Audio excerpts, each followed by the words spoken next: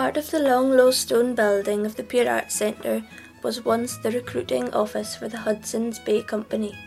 Founded in 1670, the Company of Adventurers, as they prefer to be known, became one of the biggest traders in the world. Their ships regularly called into Stromness for supplies and to hire labour. By the late 18th century, Orcadians made up 3/4 of the Hudson's Bay Company workforce.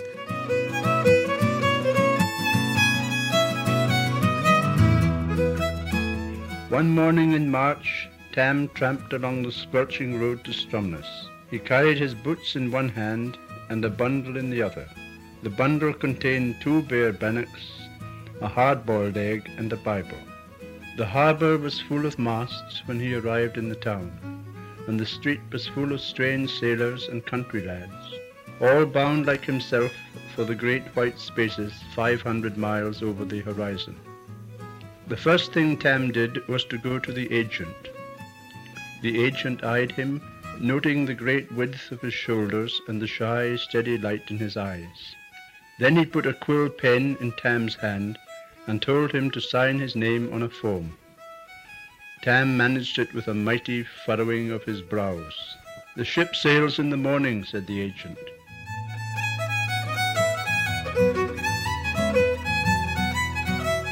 Talking about the Hudson's Bay, my father used to say when he was a boy, when the Hudson's Bay Company ships anchored at the back of the homes, they never came right in. They were too big. They were too big, aye. That's they boarded the stuff out. Yes, and he can remember right. as a boy going out with his father to visit aboard the ships so that he could see some of his old friends.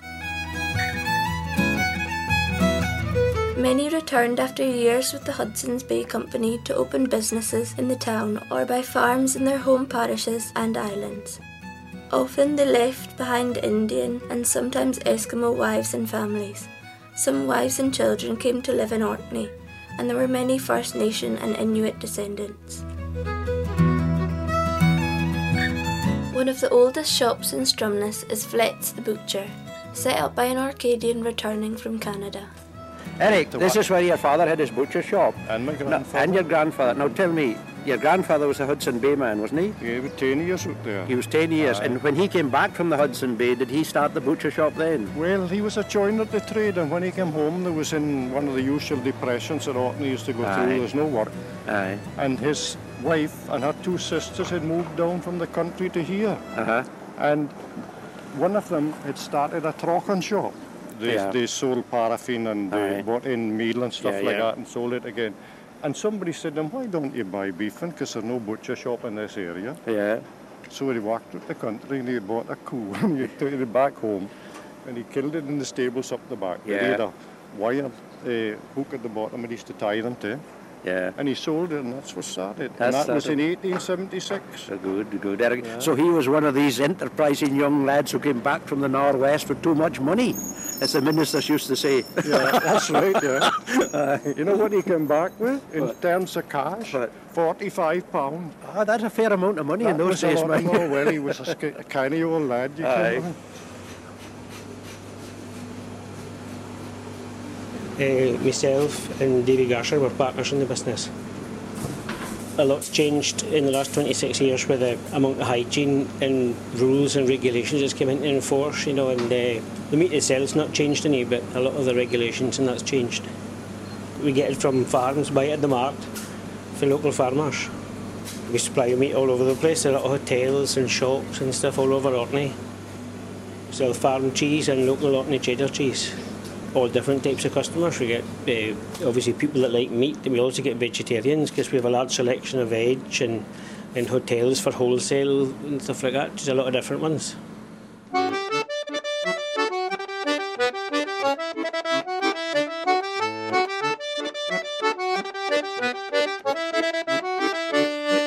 In 1872, the premises, now the Pier Arts Centre, came into the possession of John Ames Shearer, whose general merchant's business was to last nearly 100 years. That business in its time, of course, did trade all over the north of Europe. They had 5 schooners. They had schooners, that's right. Named after the old man's daughter. And some of them, of course, came to Sardines, lost with the whole crew. And down that pier, there was coopering sheds. They traded, of course, in herring and Made their own barrels. In later years, the building became a hostel downstairs, while the upstairs was a studio and home of the artist Sylvia Wishart. Sylvia was instrumental in the building's evolution into a gallery and museum. It opened to the public, first of all, in 1979. A lady called Margaret Gardner, who was a peace activist, visited Orkney, fell in love with the place, made friends with a lot of the artists that lived in Orkney, and with their assistance she decided that what she wanted to do was to give her collection, or a big part of it, to the people of Orkney. So she began the process of trying to find buildings to house it, and that's really how the Pier Art Centre started.